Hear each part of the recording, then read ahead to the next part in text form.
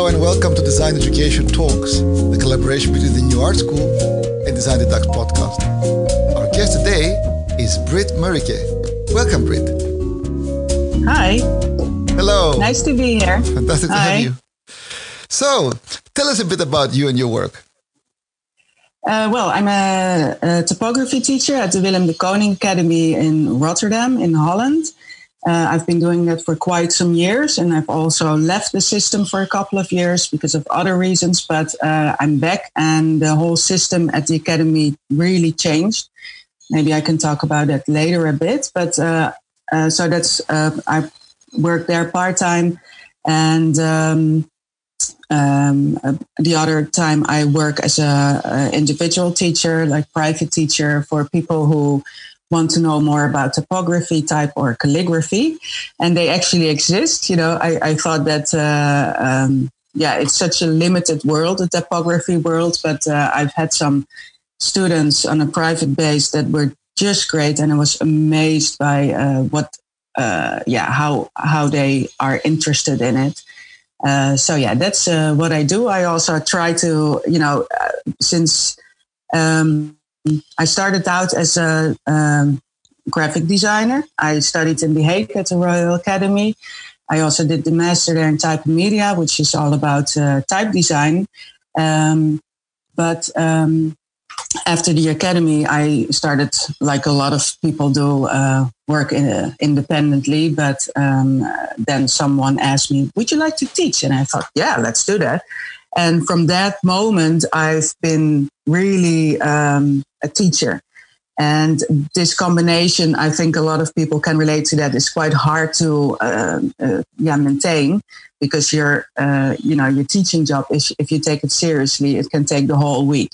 And then you have to find a balance between your independent work and the teaching. So finally, after all those years, I decided to combine those. So whatever projects I do for myself, because I also need to create, they are always in the light of education and how I can help the students with whatever I experience. Brilliant. So what are the latest projects you're working on now? I also decided to really divide topography, type, and calligraphy, because they are totally different worlds. And I cannot miss one of them. So I started out when I was 13 doing calligraphy. I studied the book of Edward Johnston, which is a very famous calligrapher, of course. And from there on, it went on. So I'm doing all these three things. So within calligraphy, I focus on the scripts that are really unknown, that are forgotten, like Sütterlin or the German scripts that have this bad connotation with it, but they're actually beautiful, or some undervalued school scripts. So that is my interest, because and within type, I make now a typeface that explains the italic construction to students. So to improve their handwriting. And with the typography, it's more about the theoretical part, because I think that, my vision on typography is maybe a little bit different than a lot of people think it is. That's what my aim is, that I write about typography. Mm-hmm. Tell us in what way these three things are different. What are the differences between them? That's a very good question. If you have to explain that on a very technical, theoretical base, maybe that's not so interesting. No, on a practical, we're a practical level. Yeah, it's I always teach calligraphy with the idea behind it that it's to understand the letter shape. So it's like a preparation for type design. Because the world of calligraphy by itself, they have this aesthetics that I don't really like.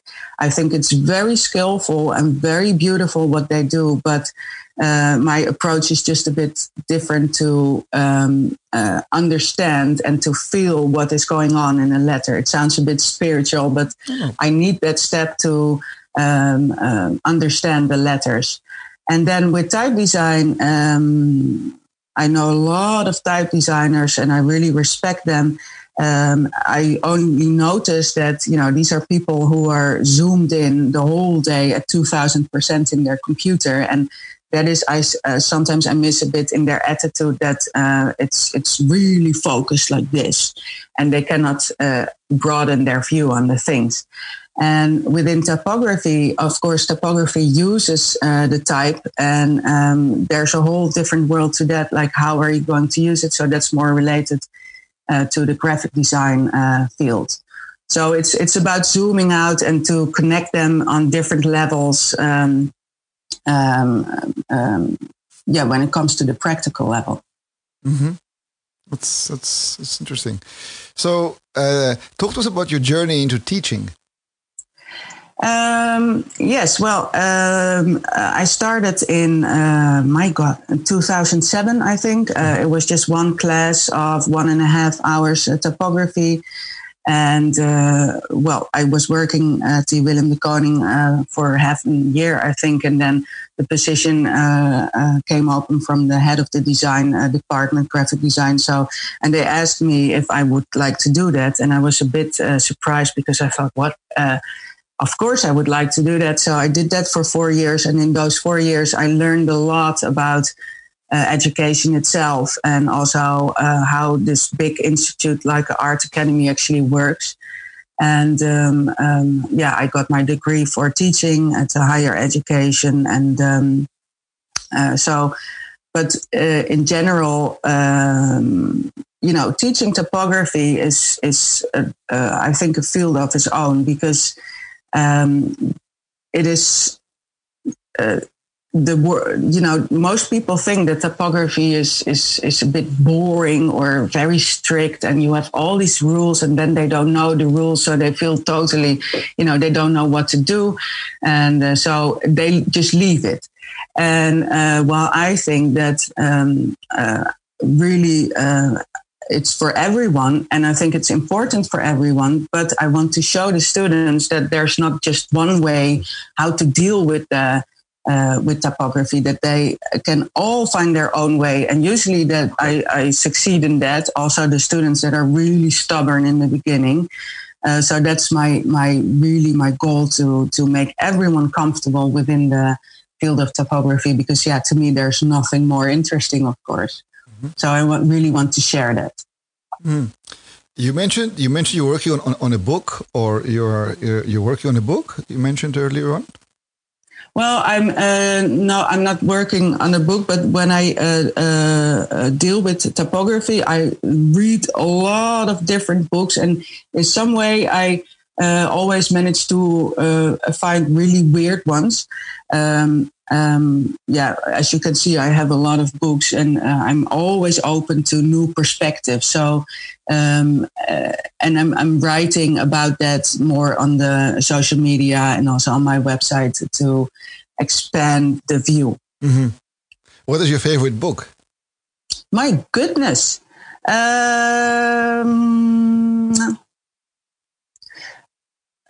Let me just get it, because it's just behind me. Of course.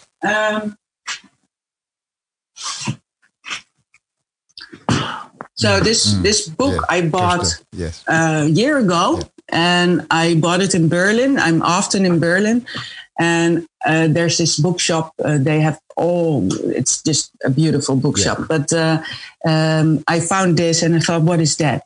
And it's about typography in a different context. And I started reading this, and then I noticed, because it looks so modern, it's from the 60s. Yeah. So I was a bit surprised, like, oh, what is that? So this is my latest book. And I also have a book now that I just did a project about with the students last week. It's called Page One, Great Expectations, about Charles Dickens. So, and that book is very, very useful for education, because it shows the students how they can relate to typography. So yeah, it's always, I don't have one particular book, but in general, I think the books are always a bit from the different direction than you would usually expect. Yeah, you're lucky. That Gerster book used to be very rare until it got reprinted. So it's fantastic. Yeah. Oh yeah. Well, that is the thing, that I see that book. I think, what is that? And I buy it, and then I found out how special it actually is. So I don't know what that is, but yeah. So you mentioned the Kooning Academy changed. You said earlier on in our discussion. Could you tell us a bit more about that? Yeah. Well, it was a bigger question from the government in Holland some years ago, that we're such a small country and we have, I don't know how many art academies. So the government asked us to profile ourselves more. So it would be valid that we actually exist, so that we don't look alike each other. And in that process, all the academies really stood up and showed their profile. So that happened to a lot of academies, but with Willem de Kooning, it resulted in a totally different education system. So we also had a new dean, or we have a new dean who had other ideas, and we implemented them through the system of project-based education. Mm-hmm. So instead of having the schedule for the students, like, okay, Monday morning I have drawing, then I have programming. It's more about one project that is like the main project, and all the different teachers contribute to that from their own expertise. So that's the idea. That's fantastic. And with that idea, our academy was rebuilt extremely. So we, I remember I came back after summer holidays. I didn't know even where I was in the building. It changed a lot, and it's really impressive how they. Because the workshops, now we don't call them workshops anymore. So the traditional workshops like metal or wood, or we expanded those and we called them stations. So from that, I work currently in the publication station, which deals with all the publications for the students. So that is either in print or digital. Mm-hmm. So these stations are also really important in the educational system in Rotterdam. And next to that, it's the project-based system. So, there's a lot more to it, but sometimes it feels a bit complicated to explain everything, but that is like the base. Well, it sounds like a very positive change because in the older art school and in the system where I was educated, there was only studio practice and everything plugged into studio practice, really. So you had sort of to learn things. Yeah. But it was about studio practice, because modularization also segments knowledge in the students' minds. Yeah. And it's not so practical for visual communication. Graphics. No. And one very important thing added to that is that now I get more complicated, but I will try to keep it simple.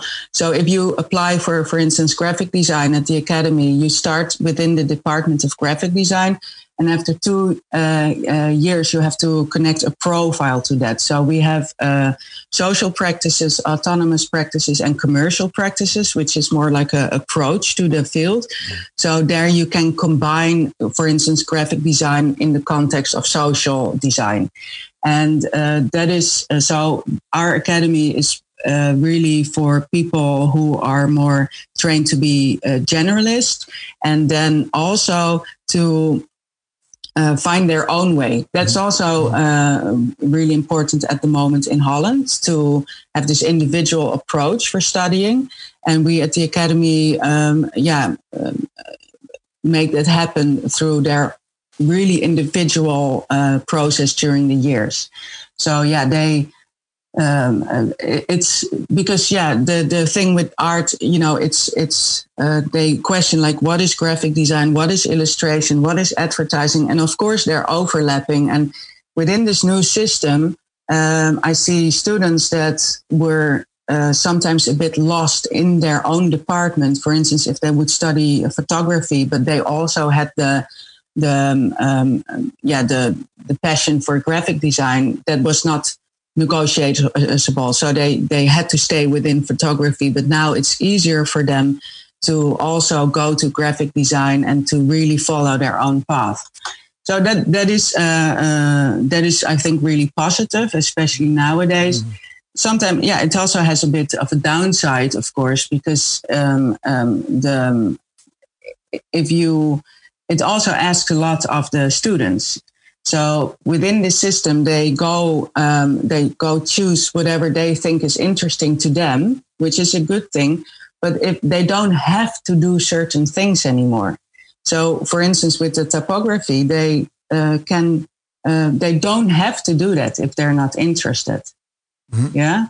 So that also has the results. And I mean, probably we all know that sometimes at art school you had to do things you hated, but still after the lessons you thought, well, maybe that's interesting actually.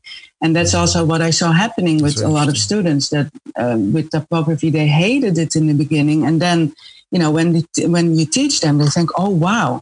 So sometimes I miss that a bit, but we're working on that. It's still really in process because it's rather new still, the whole system. Yeah. So if there was no limitation, you're saying all these, would you change something or would you add something to the system of education if you're just a blank sheet? I'm you know, there seems to be this argument within art education that you have the concept, which is very, very important in Holland, and you have the knowledge. And if you, there seems to be this division within the teachers that you're either for knowledge or you're for concept, and they don't go together. And that is, I consider myself to be more in the knowledge area, but so that also puts me in a position that I don't want to be, because if you talk about knowledge, it looks like you're traditional and conservative, which is totally not the case, of course. And that is something I would like to change also, especially for the students, that they really learn things and by expanding their references, because in the end, knowledge is just, you know, having the right references, that they can underpin their design decisions more in the concept. Mm-hmm. Because I talk often a lot to students that if they have to present their concept, they say, I was thinking about doing something like this. And then you have this weird drawing. To me, that's not a concept, you know? So that's, you know, how to actually develop a concept is knowledge in itself. So I would like to focus more on that. And I think it's also, that's why I work in the publication station. So because that's all about the knowledge and skills. So we are adding to the departments with our expertise. Yeah, I mean although in some schools there is more emphasis on the knowledge and the research, and it seems to be that covers about a third, because you have the imagination, the ideas, and the outcome. In all art schools, we are looking at these three areas. So and these three areas have to be in a balance. In fact, now we need almost go more into practice and into doing. Instead of what you said about thinking about doing, it's very different to doing. So and it's also, you know, sometimes I have the students in the workshop. They come to work with the Riso printer or something, and then they said, I'm done with the theory and the research. I just want to make something. So and then I'm always happy to see those people, because it's exactly what you say, finding the right balance, and I think the balance is not there at this moment. So, what is your opinion about professionalism and helping aspiring students and graduates into a better way of getting into design professionally? Well, at the moment, I'm also connected to the Alphabetus. I don't know if you know it, but it's the like the female group of type designers, which was founded a few years ago. And I complimented the founder. I said, that's so good that you do this, because it was really like a male-dominated world. And she said, well, thank you, but it's also a bit of a critical part that we have to do this. But in the years, it grew really to a big community where they also offer mentorship. So what they do is they connect professionals to people who want to know more about type. And now I'm teaching a student from India who applied for the master here in The Hague. She will come here next year. And her question was partly to be more comfortable about what to expect, because she's a little bit nervous. But also she wanted to know about the world, what it's like to work in that field. And so, yeah, it's always, I think that, my main experience is in the arts education in Holland, of course. So what we deal with here is the connection between art academies, which sometimes look like a bubble, and then the real life. I noticed that if you talk about it with students, they think, oh, come on, I don't want to hear this because it's boring. And but it's the reality, that if they finish the arts academy, they have to find their way. And I think in Rotterdam, we're doing quite a good job in that, because we also prepare the students for that. Still, it's a big shock. So yeah, I think it's not only our job, but also the students' job themselves to be aware of what it is that they're getting into. So like the student that I'm guiding now from India, she was already aware of that. And so I'm trying to help her to tell what this world is like. Brilliant. How can our viewers and listeners find you? Well, I have my website, which is www.britmeureke.com. That's where I write about all the things that I experienced during topography class. So I share the stories, I share my knowledge, I share references, because that is, usually the problem with the students, that they cannot find the right references. So if they, like the idea at the academy now is, okay, if you want to know something, you just go look for it yourself. So, and then they start browsing the internet and they see this, they often come up with the wrong thing. So I'm focusing on that. And I'm on LinkedIn. I'm also writing about my ideas about the education within topography. And so that's what I do. Fantastic. Any last words of advice you'd like to leave us with? Well, I think that education is a world that is always changing. That's why I love it so much. We're also really hard workers to change the things.